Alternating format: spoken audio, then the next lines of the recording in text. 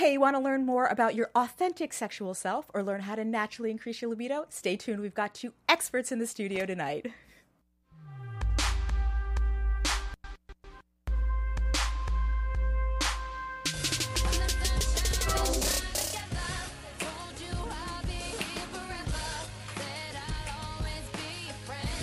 Hey, welcome everyone. It is Dating, Mating, Communicating. This is Constance Dunn, and I am so excited about the show tonight.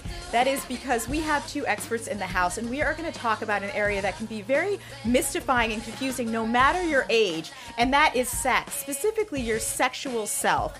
And tonight joining us is a very well-known certified sex therapist. Her name is Kimberly Resnick Anderson. I always think of you as KRA. That's right. That's how I sign all my emails. Who has such a wealth of information, and I'm going to have to be careful not to ask you too many questions because I know you have so much expertise. We are also joined by Jacquie Robertson, who is also a holistic nutritionist, and she is going to enlighten us about the whole link between nutrition, what we eat every day, our choices we make, and how that might be impacting our libido, our sex drive, and ladies, our hormones. So let's get it on. Okay, Kimberly, I have to start with you. Yes. You are, your website, KimberlyResnickAnderson.com, is a wealth of expertise. And one of the things, I just stopped in, and of course I stayed there for like 2 hours, and I learned so much. But one of the lines that came out that struck me was female sexual desire is extraordinarily complex. Yes. You are someone who's been doing this for 25 years. That's correct. All right. So as a woman, it is very complex. You winnow things down into 3 categories. And I think that's a great place to start. Tell me about this. Sure. So desire is the first phase of sexual response. And the phases of sexual response are desire, arousal, orgasm, and satisfaction. Okay.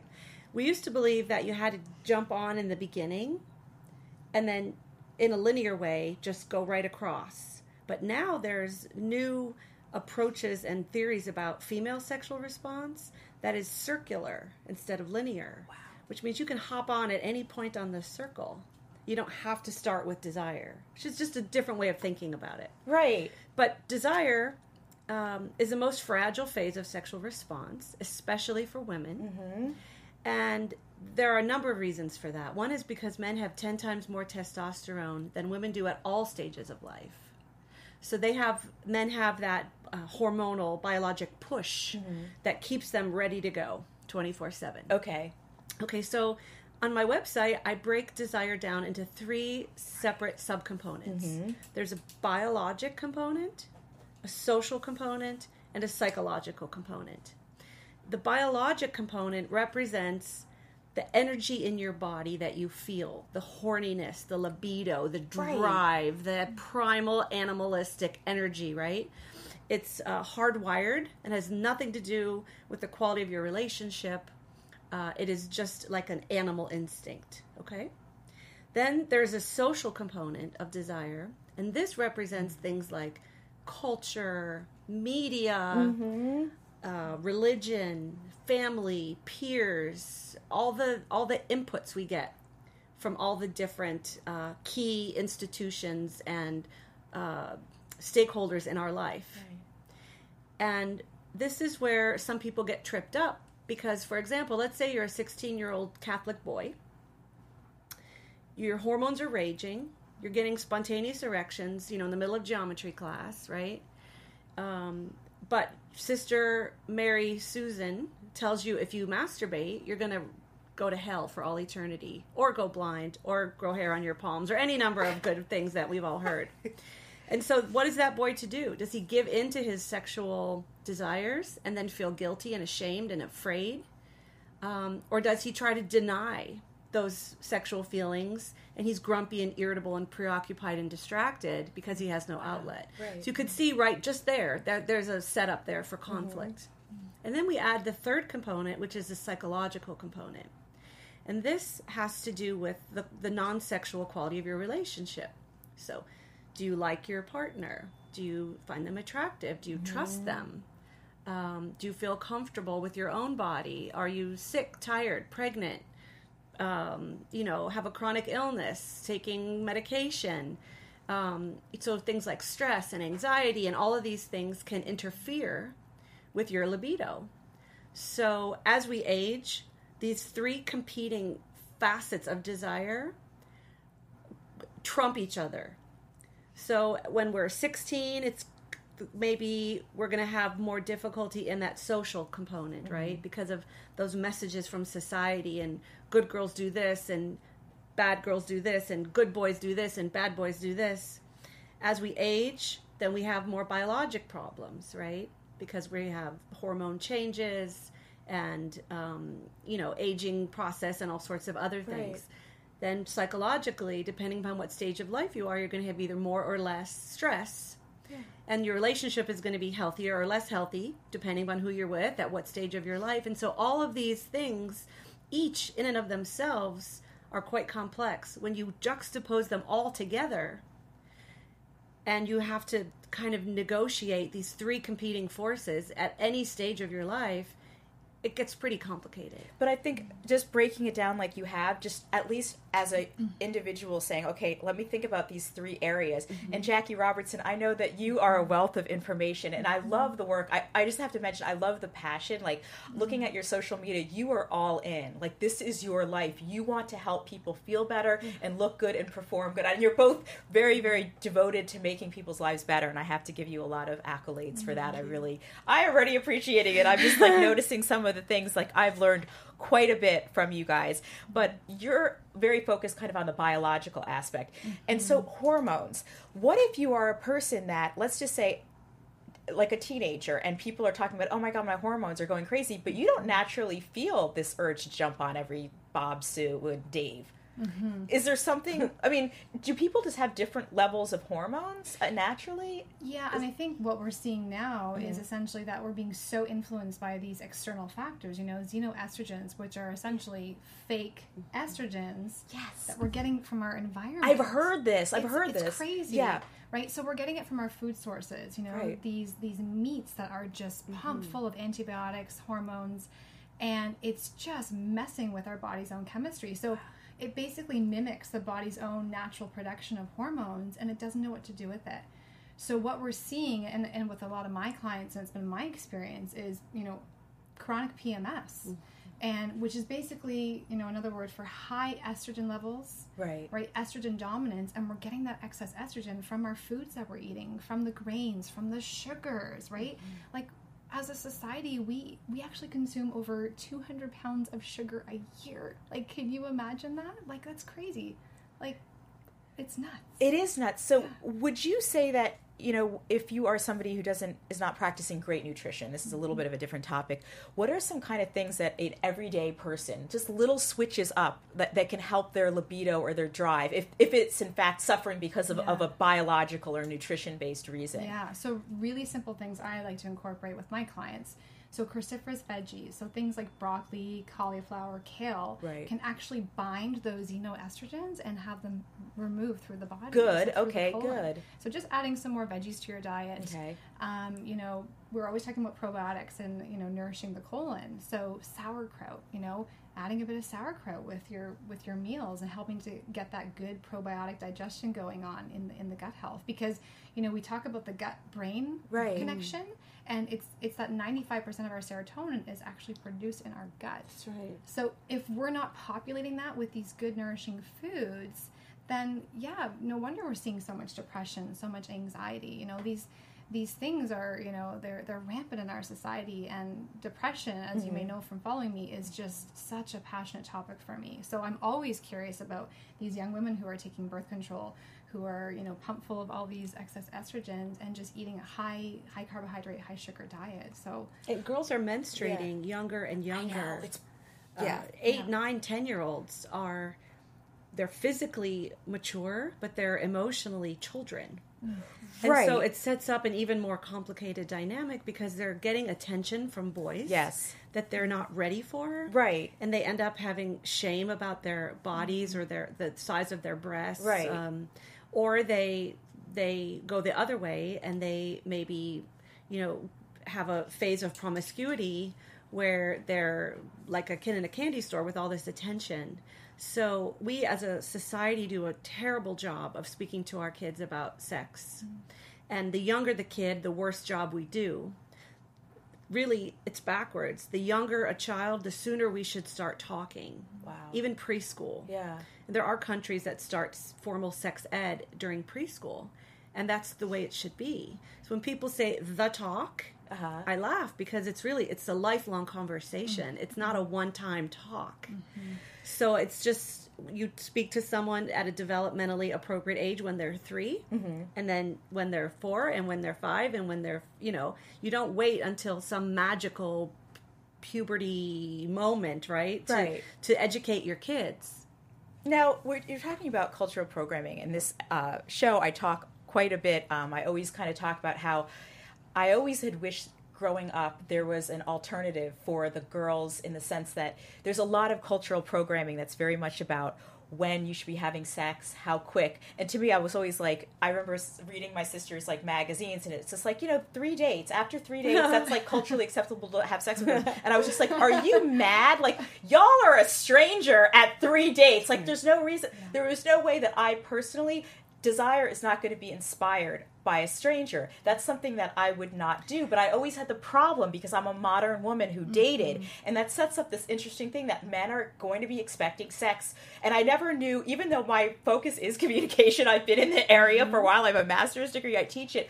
I was like, it's a conundrum, because I'm married now, but I was single for a long time as an adult, and I was like, what should I do? Because I know that this person, the norm for them is probably they're going to be sleeping with a woman. They meet a woman, they have a good time. Maybe they'll sleep together that night. Maybe they'll sleep together in a month. That's not going to happen with me. And I don't want to have this conversation like, hi, since appetizers are coming, I want to let you know you're not going to get me until I'm probably engaged with you, or we are very in love, or we are very good friends, and there is intimacy. So it's always funny. It's like, I want to be the one out there for the girls who are like, that programming that like screw quickly does not speak for us. No. We're modern women. But do you know, fascinatingly, the trend among millennials is to have sex before you even go on a date. Wow, that's interesting. Yeah, there was a big study that was just recently published in USA Today that asked me to sort of quote, share my thoughts about. And I see in my clinical practice that the sex is the easy, breezy part. Wow. And it's the introducing someone and incorporating them into your life, having them meet your friends, your family. That's the intimate part. The sex is the not intimate part.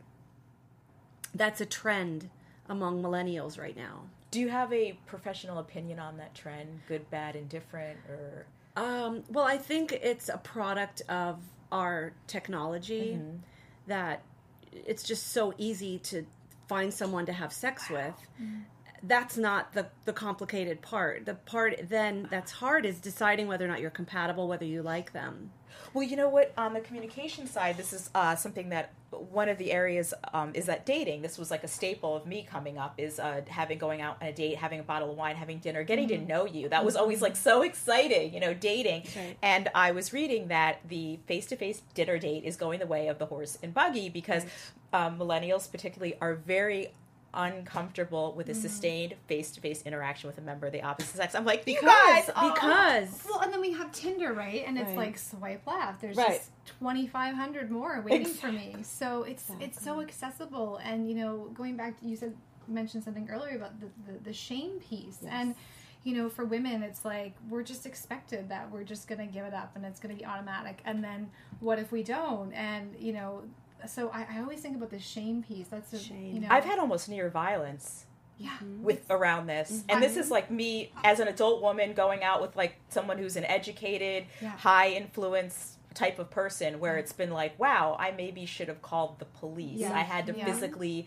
like push that person away repeatedly and like run away from them. And the shame, I imagine you may have felt like, what did I do? Right. I'm a professional, woman, and I know what I know. I must have sent the wrong. Right. So holding hands along the boardwalk means BJ's. I did not know. Someone did not give me that memo. So so it's very difficult. Do you have any kind of information to kind of help the girls out there who kind of are like in this arena that are very modern? They're perhaps not coming at it from a religious perspective, but how can you kind of communicate to a mate that I'm going to be very different in this way?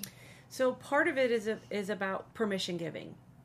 So the pendulum swings, right, from one extreme to the other. We had, the 50s, and then we had the 60s, and we had the 70s, and we had the 80s, we had the 90s, right? So culture, in a lot of my work, I weave in culture and these messages and societal expectations and mixed signals, because we're saying sex is good, sex is bad, sex is hot, sex is dirty, sex is wrong, sex is right. And it's like we're bombarded with all these competing messages. So which message do you buy into? And can you be sure it's the right one? And because we're such a sex negative society overall, there's not really a lot of opportunity for young people to explore these things. I had this idea that a great way to really understand who you are sexually is to really just explore yourself sexually and really just try to block out all the programming, or at least have a detachment from it. At least go, okay, I see where this messaging might have come from here. Yes, but that's what I do. Who am I really? That is my mission in life. That's what I've been doing for 25 years. I facilitate someone's sharing of their sexual story. Wow. So what were the things that influenced you positively and negatively? What shaped your notions about sexuality, your masculinity, your femininity? Where did things get stuck, right, in your development? What are the things that you're still trying to recover from? And I developed a clinical model of my own. It's called the Comfort-Inducing Sexuality Dialogue. Wow. And can read about it on my website on your next visit. Right. And it really is a protocol to address exactly what you're talking about. Okay, that's great. What is your erotic script? Yours. What is your intrinsic sexual story? What turns you on? What's your sexual map? When left to your own imagination, what are the themes that turn you on, right? And a lot of women will say, well, I don't have fantasies. Fantasies are for men. Like, I don't have fantasies. But women do. I got some fantasies. So part of it is just giving them permission to acknowledge that they have sexual thoughts and feelings. And women will come in and say, I have zero sex drive. And then I talk to them and I found out they have sexual dreams. And they notice they have sexual energy and they occasionally masturbate. So say you have sexual desire. It's just not translating to your partner. Wow. Right? So I help try to tease them out, like the nuances, right? And is this lifelong or acquired? Is this global versus situational? Is this biological versus psychogenic or psychological? There are a few simple questions that can shed tremendous light on someone's sexual situation. That's awesome. And I want to get back to that. Jacquie, there's something about us hormones. And again, I was just talking to you before the show, but I am just learning now that as women, because of our menstrual cycle, because we have something happening every week of the month, that can really drive a lot of our behaviors. How can we get better in touch with hormonally what is happening to me this week? What is happening next week? Yeah, so one of the things I always do, and I've had it for years, is a period tracker. So an app on my phone. And I mean, I'm like obsessively tracking. I'm like, okay, I'm on day 5. I know what that means. Oh, I'm feeling a little bit more frisky. So what happens is in our hormonal cycle, we produce more estrogen in the first half of our cycle, from day 1 to 14. We peak around ovulation. 14. And day 1 being the first day you bleed. Exactly. Day 14 being when we ovulate. Okay. And then estrogen declines and we start to see progesterone go up. Okay. But what we're seeing, because of this estrogen dominance coming from all these xenoestrogens, from the foods that we're eating, the water we're drinking, the plastics, is that progesterone is going down. So that progesterone is that hormone that makes us feel calm. It makes us feel good. And a lot of us are having really low progesterone, which was my case, and high estrogen. So through diet and nutrition, and I actually tracked this with my lab work over a 6-month period, I saw my estrogen decrease by almost 50% just from supplementation and food alone, which is incredible. Now, I know you've worked with clinics to formulate supplements. Absolutely. I'm just curious, is there a line that you're particularly fond of when a woman is looking at just like regular supplements, whether it's just vitamins or you just want to boost your nutritional state a little bit? Yeah, clients are always looking for affordability and quality, so Natural Factors is a brand I quite often go to. One supplement I've been playing around with the last 6 months that has literally changed my life is the pure therapeutic ketones. And so I've talked a little bit at my videos about ketosis. Right. So basically, in a nutshell, your body has two forms of burning energy. It can burn from sugar, glucose, or fat, ketones. Okay. And it actually, the body, the brain, the liver, the heart actually prefers to burn from the ketones. So most of us are sugar burners because we're having, way too much sugar. Because we have a lot of sugar. Okay. Yeah, high carbohydrates. We're going for the cookies, the chips, the coffee. But if we start eating a higher fat diet, we can actually start to produce these ketones. Higher fat. Okay. Yeah. What are good fats? Sorry? What are some good fats? Yeah, so really fats? easy basic go-tos: coconut oil, avocado, grass-fed butter, ghee, olives, really everyday simple stuff that you can, like, I go through two avocados a day easily. I eat them on my own with some sea salt. That's good. I mean, if we think about our hormones, including our sex hormones, they're all made of fat, cholesterol. So most of us, right, we've been taught that fat is bad. It's going to make us fat. Right. It increases our risk for heart attacks. And we're having a low-fat diet, and the hormones are just going down the tube. So one of the things I noticed when I started doing a high-fat, low-carb diet and getting on the ketones was my sex drive went up significantly. Okay, so high-fat, low carbs. And we do, It was incredible because my sex drive had been gone for about 2 years after going through an extensive period of stress. I went through a divorce. Wow. And there was just nothing left to me. And I thought I could care less if I ever had sex ever again. And then something started shifting when I got on this diet and this supplement. And I had a client text me the other day, and she was like, she's in her, I think, early 40s. And she was like, oh my God, my sex drive is like off the hook. Like, what is going on? And I said, well, that's what happened when you start to, nourish your body, balance your hormones. Balance your hormones. Yeah, we're balancing our hormones. And make friends with your sexual script. Yes, the script. I want to get to the script. Because I think we need to marry what you're doing and what I'm doing. Right. Because me alone can't do it all, and you alone can't do it all. But with this disciplinary approach, integrative, holistic, because I can help someone. I could reframe till the cows come home. I could do psychoed. I can explain. I can, process the shame and blah blah blah. Love your body, blah blah blah. But if their hormones are out of whack, or they have a testosterone deficiency, it's only going to go so far. Wow. And same with you. You could get them on track hormonally, but if they hate their husband, they're not going to want to have sex. Yeah. And you talked about that. And I do want to just get, because we do have some people in the chat. Of course, J.R. Schott, thank you so much for joining. And it's okay. He called me Candace, which is fine, because people do it all the time. And of course, we have Jimmy V.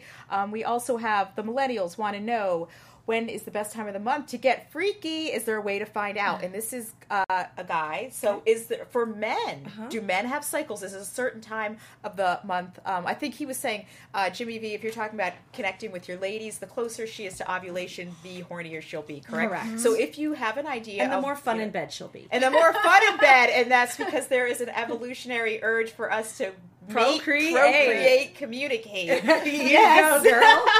That's right. And women are unwittingly dressing more provocatively when they're fertile.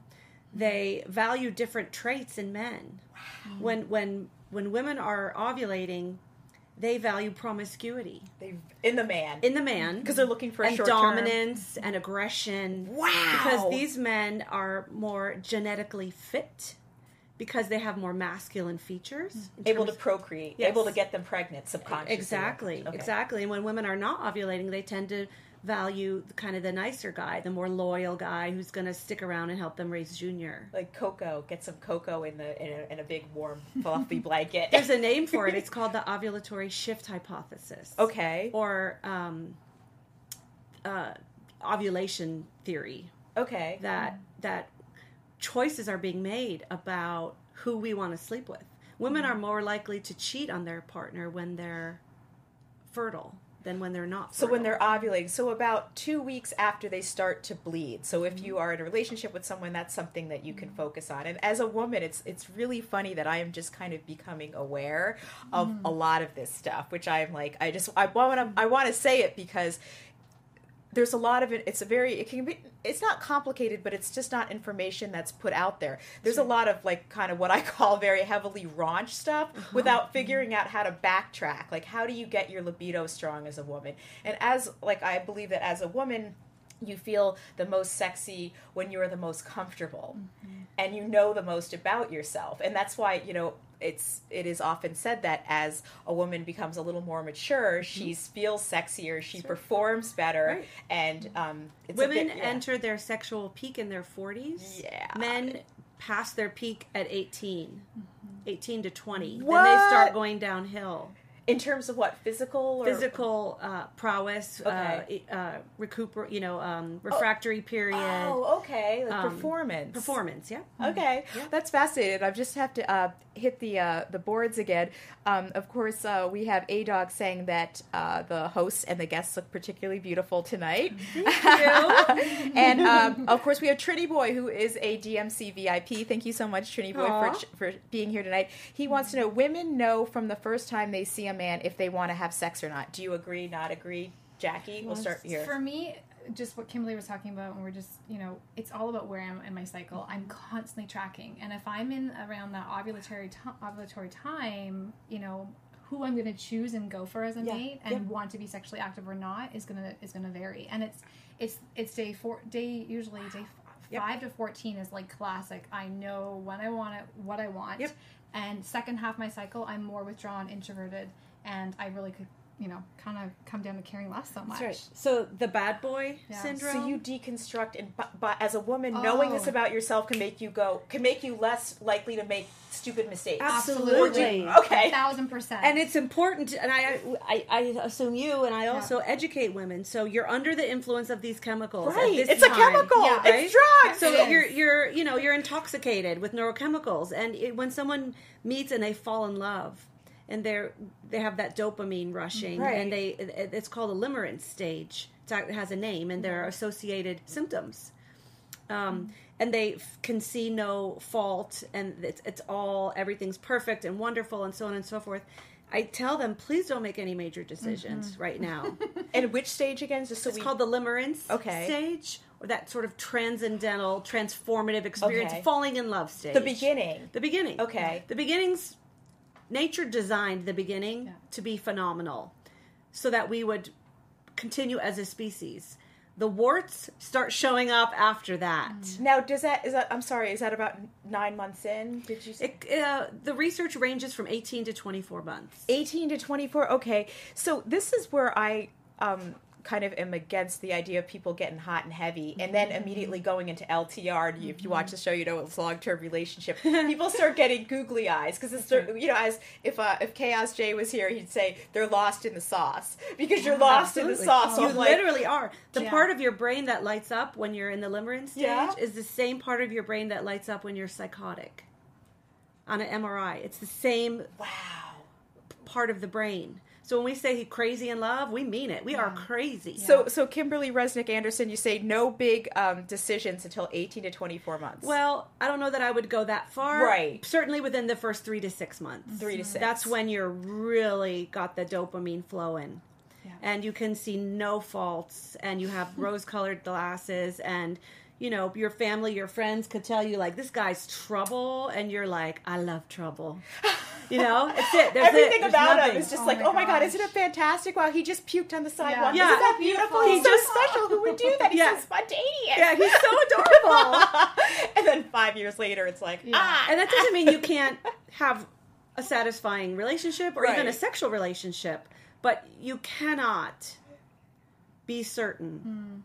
Especially if my rule, I have 3 sons. I tell them they are not allowed to marry until they're at least 26. Right. Because they're not they're not the men that they're going to be.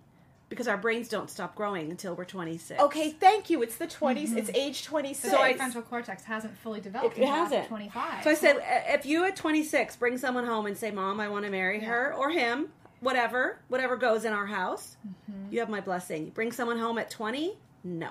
I mean, not that I could literally stop them or legally stop them, but in terms of my trust in their capacity to make a good choice. Wow. Jacquie, do you have any tips or just, quick and easy tips for men on how things that they could integrate into their everyday diet to help them with performance, help them last longer, help them go more quickly after recovery? Yeah, again, I'm always going back to those healthy, nourishing fats. Okay. So just basic things like those avocados, grass-fed butter, ghee, any kind of antioxidants. So berries, blueberries, raspberries are going to give us some nice energy. Any of those kind of things. And don't smoke. Smoking is the enemy of the penis. And that includes marijuana, is that right? Or I'm speaking of cigarettes, like nicotine cigarettes, but drinking, smoking, being obese, high blood pressure, all of these things, high cholesterol, they do wreak havoc on your sexual response. So there's putting good foods into your body, but there's also having a healthy lifestyle. And is there any, supplementation? Because I'm always thinking of, and we have a guy party in the chat tonight. Trinity Boy mentioned, it on, man. It's a girl party in the studio and a man party in the chat. And thank you, so funny. Jimmy V, my wonderful host. And you probably were looking at me when the show started, wondering what I did with Jimmy V. Well, he and Chaos J are having the night off, but they will be back. We'll all be back next week. Keto Collective mentions all your sex hormones are made from cholesterol. So the high-fat, low-carb diet is the ultimate tool for fueling along an amazing sex life. Yeah. High-fat, low-carb diet. Okay, so I'm thinking we're here in Los Angeles, and I'm thinking if I'm a normal guy running around, maybe I hit some fast food sometimes. I go to the gym because I want to look good. I live alone. My mom's not cooking for me. I'm not necessarily hitting farmer's market. How can I have a negotiation that I live my life, but I integrate what you're doing? So maybe if I do that, can I get the results? If I just put a couple things, like... Absolutely. Really? I'm all about quick and easy. So I tend to, no more than 15 minutes max when I'm cooking my meals. I'm in and out. I'm busy. I've got things to do, right? And so a really quick and fast meal that is my favorite go-to is a big bed of salad greens with some apple cider vinegar to help with the digestion, move out those xenoestrogens, top with some olive oil or some avocado oil. And then I'll do some kind of quick, healthy grass-fed meat. So maybe that's beef. I'm always going for the fattier choices for chicken, for pork chops, right? Again, because we're going for that high fat, right? Okay, interesting. So sometimes I'll do a batch of meat in advance, and then I'll have it for, a few days, and I'll just toss it in my little thing and go. In and out. It sounds crazy, right? But this is great for our audience. It's great. Let's be real, right? We're on the go, and we gotta grab some fast food. I think it's called protein style, and they do it in the lettuce wrap. Fabulous. Drop the bun, drop the carbs, and opt for that instead of your traditional hamburger. This is great, and just forget the soda, get a water, right? Exactly. Okay. And if you're on the run, you're on the go, you're driving, stop at the grocery store. You can stop at the prepared deli section, grab some kind of cooked veggie, a piece of meat. I'm all about protein veggies. That's high fat, low carb. And protein veggies, yeah, okay. And then you add in your oils, your good healthy fats. So I think it can be easy.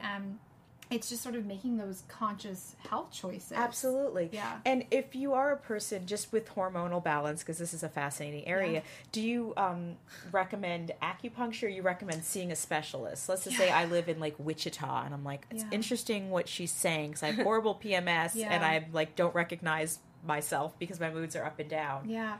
Everyone's unique and different. Exactly. So I think I've shared in some of my videos on my site that I've spent over $20,000 to $30,000 in the last 20 years trying to address this PMS, lifelong depression, anxiety. And I keep going back to the ketones, but the pure therapeutic ketones for men or for women. For me, that was a game changer in terms of helping to balance those hormones. So something as simple as that, it's something you can drink. It's really yummy. It's sweet, naturally sweetened with stevia. You can add that to your everyday, health routine. And shout out your website. And I know you do Facebook Live too. I do, yeah. Okay, what's your website? www.JacquieRobertson.com. Okay, great. And you do Facebook Live segments as well. Yeah, and I see a lot of my clients over Skype and FaceTime actually. So. And you know what?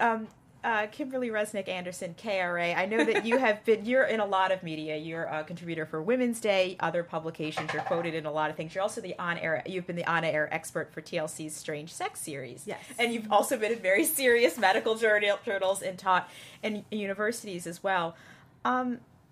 Do you have any tips for people on how they can unembed or shed some of the unhealthy or inaccurate messages that we get from social messaging?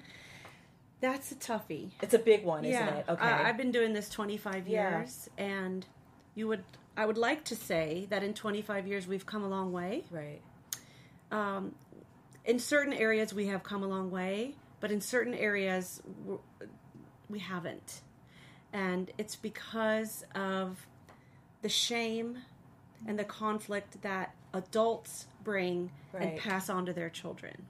It's a weird conflict. It is a really weird conflict. Just because as a woman, I've been thinking about this, and I've been looking at some of the data lately just about women's sexual fantasies, and someone put it very well. They talked about, on one hand, and this is for women, there's the idea that you should be very sexy, sexual, right? But on the other hand, you shouldn't be promiscuous because that decreases your mate there's value. There's this fine line, right? That is a car accident, right?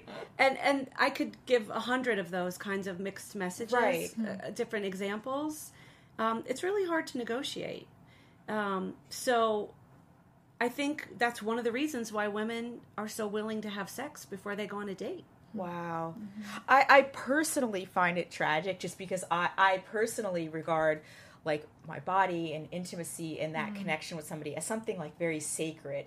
And as a woman, I wish there was more messaging that wasn't just like give it up because you're not disposable garbage for a guy's 5-minute pleasure. But and I think that's got to have a horrible blowback on girls. But Constance, young women say to me that they're offended that people assume that they're giving it up against their will. I treat young women who are empowered, who own their sexuality. That's cool.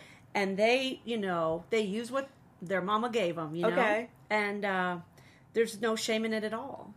If you're coming at it from claiming and celebrating. I like to hear that.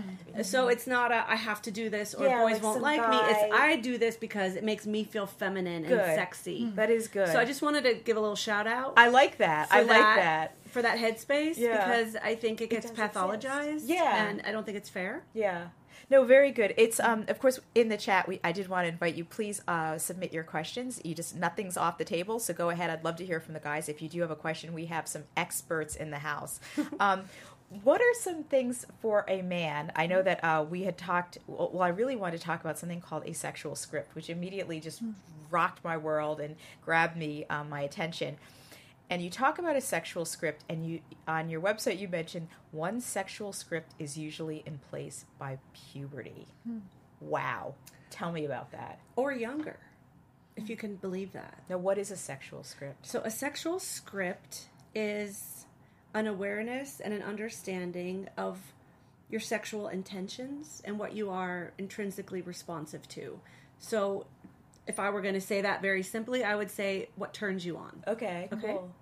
And what turns you on gets internalized, deeply ingrained, like an imprint. Wow. And unlike a computer where you can erase the hard drive and reprogram, we can't do that. Dang. With our sexual scripts. Now, we all have some degree of wiggle room, and I've treated probably 600 or 800 sex offenders, and I was able to make movement with them to where they genuinely, approach things differently, and to the point where I would have trusted them, child molesters, to take care of my own children. That's how far they have come. Some of them were, just their script was such that it was just really immutable. But, for example, I treat a man now, and he's into bondage. And he told me that when he was 5 years old, he would watch Batman. Shout out to Adam West. Adam West, who we just lost recently. Rest in peace. Rest in peace. And he would watch Batman when he was 5 years old. And the damsel in distress, the vulnerable woman in Batman, was tied to a chair, if you recall. She was always tied up. And he remembers at age 5 being aroused by that. And understanding, not on a cognitive level, like this is my kink, but that this was something very compelling for him. And it could not be undone. To this day, he struggles with trying to broaden his sexual repertoire, but he's dependent on those themes and images in order to complete the phases of sexual response, meaning he can't get an erection or keep an erection or have an orgasm without either literally engaging in some sort of rope play or at the bare minimum fantasizing about doing so. So, an unconventional sexual script. Yes. You have been reading my website. I know. I'm like, you go, girl. I'm becoming proficient in KRA you lingo. You are. I'm impressed. J.R. Shedd mentioned, I have been someone that has had sex with someone when first meeting someone. While I did have sex in my mind and was willing to have the experience, but after I felt bad for some reason, and maybe it's because of my religious upbringing or I don't know. And Trinity Boy says, I have felt the same way. Why is that? Well, because of all these mixed messages. You know, you've got your, like I said, you've got the biologic part of your desire that is really pushing and driving you to express yourself sexually. And then you have these social messages about what's appropriate and what's decent, and they don't always align. And even though it sounds like their partners were receptive, afterwards they might feel like, you know, did I use her? Or does she think I'm a player? Or do I need to call her now? It's just complicated because of all these different expectations. But, you know, religion really does do a lot of damage to people's sexual health, because there are messages about how to behave that are counter to nature. And monogamy is not natural. That's a man-made value. Wow. So we are animals, and we, left unchecked, behave like animals, right? Somewhere along the way we got civilized, and we internalized these values about, you know, monogamy and what's right and what's wrong. But humans are not biologically engineered to be monogamous. Women or men? Humans. Humans, okay. Humans. I just want to put it out there. Homo sapiens. Right. Homo sapiens. And so, primarily men, but some women come and see me and they say, am I terrible that I think about wanting to have sex with someone else, or that I do have sex with someone else, or that I might have sex with someone else? And those feelings are natural. So I do, right off the bat, I kind of, you know, I try to validate the feelings and where they're coming from. But then I just have to talk with them about negotiating their particular values and is it something they can fit into their life or not? Or maybe they shouldn't be married, or maybe they shouldn't be in a committed relationship, or maybe they should pursue polyamory, or maybe they should be a swinger, or maybe they should, you know, be on the down low. I don't know. I don't have the answers. Exactly. I just provide a safe place where people can explore. And if you had to kind of, it looks like one of the things that you have to do as an individual to kind of deconstruct your true sexual self, your authentic sexual self, what would you say if you had to pick a few pillars, places that you can start thinking about in your own life that have created those? You know, you had to just, you know, I'm thinking of where it could have come. Yeah. Mama, what? For sure. What would you say? Maybe so throw I would a few say out for us. Your awareness and understanding of your parents' sexual relationship. Parents' relationship. Okay. Sexual and otherwise. Okay. I ask every patient I treat, did you ever hear or see your parents having sex? It's one of my standard questions. What do you know about their sex life? What do you know about their courting? What, you know, were they pregnant before they got married? What were the, you know, I ask these questions. Okay. So then the next major, every stage is critical on some level, but prepubescent and then the unfolding of puberty. You know, were you a late bloomer, early bloomer, average bloomer compared to your peers? Physically and emotionally. Interesting. In terms of your social understanding of the changes and the expectations. You know, were you the first boy to shave, the last girl to get your period? All these things matter so much. And I have to, if you were a late bloomer, what would that have some kind of general implication? It would be harder for a boy than a girl. Okay. Because for boys, you want to be first. Because you're the last one, you know, to to get armpit hair or, have your growth spurt, then you're much more likely to be a target of bullying. Okay. Because of the value we put around certain masculine traits. Yeah. And so for a guy to be the first one to shave, that's cool. Middle of the pack is fine. But to be the guy, who has peach fuzz in 12th grade, like one of my kids, that's tough. So how did puberty unfold? Was it a shameful experience or was it a positive experience? I ask for girls, when you got your period, who did you tell? How did they respond? One woman told me today, actually, that her mother took her out for a celebratory lunch. Wow, that's really sweet. Another woman said, welcome to the curse. Her mother told her, welcome to the curse. And positioned it as a burden and a cross to bear and, negative. There was nothing exciting or positive about it. And so these seemingly unimportant interactions or reactions to these life events really do shape. And then, I ask someone, first sexual experience, intercourse and short of intercourse. Was it humiliating? Was it embarrassing? Was it spontaneous? Was it planned? Was it exciting? Did you have an orgasm? Did you come too fast? Did someone laugh in your face? So all these things cumulatively form our sexual story. It does. And so the three that I just heard, and I just want to reiterate that. So parents' relationship, your development, if you were a late bloomer, middle of the pack, or early person. Also, your first sexual experience. And I just wanted to shout out to our chat. We Trinity Boy mentioned that I will say sex is important in a relationship for me, but an emotional connection is equally important. And we hear this. I hear this a lot from our male viewers. J.R. Shad seconds that. And J.R. Shad said he was a late bloomer when he first had sex. I'm sorry, I just, the chat here, he lost his virginity when he was 20. I was just very focused on school. And, of course, J.R. Shad said same age for him, so 20, which is considered more of a late bloomer, I guess. It's very cultural. Depends on what part or region of the country you live in, what country you're from. There's these rites of passage.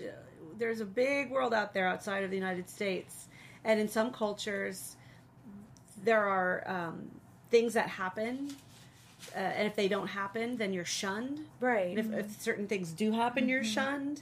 And pockets of cultures within a community, too, have their own values around things. So there's a lot to negotiate. There is. And I do want to just ask you, what are some ways that you could help a person have more courage sexually? Whether it is, I'm not going to be sleeping with, I want to wait. This is my choice. I want to wait till I'm engaged or married. And instead of, peer pressure, some of us think, I'm not bothered by peer pressure, but you are bothered by it. Or people just harass you or think they can harass you. Do you have any tips for people to kind of be able to say, this is me, this is what I'm about, and, I would say, and I'm curious for your answer, Yeah. I would say they need to make friends with their sexuality. And I use this term, and people look at me like, what does that mean? Or I'll say, invite it for tea, and they're like, what do you mean invite it for tea? I'll say, get to know, be curious about your own sexual script, right? Desire, arousal, orgasm, satisfaction, orientation, gender identity, and intention. These are the 7 components of sexual identity. Is this on your website? Yes, it is. Okay, great. Yeah.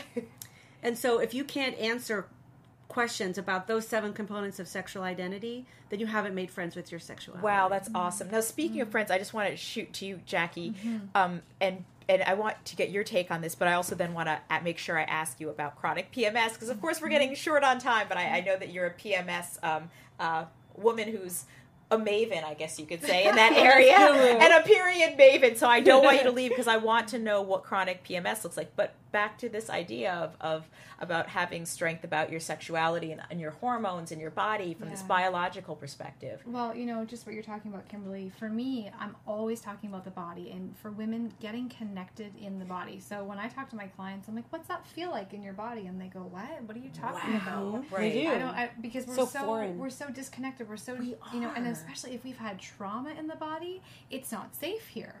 It's not safe to be in the body. So I'm curious about what's going on and the relationship. You know, you nailed it. It's like, what is your relationship with your body? You know, we've been given this beautiful sacred vessel, and, you know, how do we treat it? How do we, you know, constantly we're criticizing, oh, our thighs are too big, our boobs are too small. And, you know, for me, it's really been over the last 4 years is really getting involved with this and forming this relationship and getting connected, you know, and just knowing my body, like you were mentioning earlier, not even really, like, so many women out there have no idea what their hormone cycle is. They're like, estrogen, progesterone, what? So getting connected and, you know, just asking your body what it wants, what it needs. When I think about, you know, dating, I'm always, you know, I'm not really there right now, but I'm thinking about, like, what would it feel like to feel safe with a man? Wow. How does that feel in my body? You know, I want to feel calm. I want to feel grounded. I want to feel connected. I want to know that I'm not going to lose myself and it's safe. So I'm always going back to the wisdom. I think the body always knows before we know. Oh, yes. It's giving us signals and signs. Your body. Yeah. Right. It knows, and we don't listen. And you're absolutely right. That's something that anybody can do wherever you are. Doesn't matter how much money you have. Doesn't matter if you're married, single, whatever you are. Straight. Just start turning the consciousness inward. And I know I talk about this a lot of times. We extrospect. We're always looking outward. Like, is there a car coming? You know, is there this? We don't introspect a lot. It's not natural for us. So ladies and men too, start turning inward. Especially men. Because women are more psychologically minded anyway, just by virtue of our gender. And so what I do when someone has a sexual dysfunction or symptom, a guy comes in with erectile dysfunction. Wow. Or premature ejaculation. And I say, okay, your body is trying to tell you something. I want you to reframe this problem as a friend. Okay, friend. Your penis has your back. That's awesome. You're right. That's what I tell them. So instead of feel betrayed by your penis, why don't you thank your penis, right? Because your penis is trying to communicate. Yeah. And so I do a lot of reframing like that. Yeah. And just that is an intervention. Someone can walk out feeling so much calmer. They'll say, okay, my penis has my back. There's a reason this is happening. There's a reason I'm losing my erection with this particular partner. Listen to the wisdom of the penis. Listen to your penis. I have to do a bonus round just because we are running out of time, but I do have some people in the chat, and they are asking some specific questions. J.R. Shad talked about shame, and he said also the fact that this was one of the first times I had a sexual experience with a man since coming out as bisexual. And that was just a comment, but also Trinity Boy had mentioned, I found out after we had sex that my last girlfriend was a virgin. I had no idea, and I never forced the issue with her. She wanted to go there. Can I ask the panel, does masturbation help or hurt with your sexual discovery? Great questions. There's a couple questions there. Do you want to take a stab at any of those? You know, I mean, I just think about, again, going back to forming that relationship with ourselves, and I mean, getting to know what we like and what feels good and right for us, and then being able to communicate and connect that with our partner. Okay. Yeah. I would say that masturbation is not inherently good or bad. It's natural and healthy, and it can serve as a very wonderful outlet, but it can also serve as a disconnector. And I treat a lot of men with masturbation-induced erectile dysfunction. Really? Because they get dependent on their own hand. Right? They can control the pressure, the speed, the, you know, how much, how soft, how hard, so on and so forth. And that cannot be simulated inside of a vagina. Unless you have little fingers inside, right, of the vagina, and you can squeeze and release and do all these things, you're not going to be able to replicate that experience. And so sometimes men become dependent on masturbation, and they are no longer responsive to intercourse. Or oral stimulation, for that matter. Wow. And I'm just have to move along because I know that you probably have more information on your website and you have videos as well. J.R. Shad, I have a question. It might be off topic, but I want to know if there is something wrong, but when it came to me so I had oral sex with someone and I was aroused, but when it came to intercourse, I could not perform. Was it in my head thing or not? Likely. So there you go. It's a great springboard. Yes. Opportunity to know Trust yourself. your penis, Yeah, man. and this is an opportunity for you just to have a deeper self-understanding of yourself. There was something about probably that situation. Yes. And I do want to get to MILF Next Door. What would you advise a couple who, I know that's so funny. It was dirty MILF Next Door, not even MILF Next Door. Oh, I love it. What would you advise a couple who began as a monogamous, but then one partner realized they'd like to become poly, but the other partner doesn't know that at all? And one now knows they don't want to be monogamous forever. So someone wants to be poly, someone does not want and to. this is the sort of thing that I negotiate with couples in my office all day long. So it's a negotiation. It's a negotiation. And it can be worked out, It can be worked out. Okay. It's tricky. Okay. But I would recommend that they get some professional guidance. Right. And I offer free 15-minute phone consultations. That's awesome. And again, where can we find you? You can find me on my website, www.KimberlyResnickAnderson.com, or on Twitter at SexTalkKimberly. Yes. Or you can call for a free consultation. The number is 818-334-5811. That's awesome. Your website is great, and so is yours, Jacquie Robertson, because there's a lot of articles there. Wow. Kale, shout out last words of wisdom. Yeah, eat lots of fat, get some ketones in your body, and just embrace your body. Yes. Listen to your body and its wisdom. Turn inward. That's the first step we can all do. Thank you guys so much. I really appreciate that. All of us appreciate it. Of course, we appreciate you watching DMC. Join us next Wednesday. And of course, respect your body, honor your body, and learn all you can. It's your sexual life. From executives Kevin Undergaro, Dario Kristen, Tiana Hobson, and the entire BHL staff, we would like to thank you for supporting Black Hollywood Live, the first online broadcast network dedicated to African American entertainment. For questions and comments, contact us. info@blackhollywoodlive.com. Like us on Facebook, tweet us, or Instagram us at BHL Online. And I am the official voice of Black Hollywood Live, Scipio, Instagram me @KingXOBay. Thanks for tuning in. Hollywood Redefined. The views expressed here are those of the host only and do not necessarily reflect the views of BHL or its owners or principals.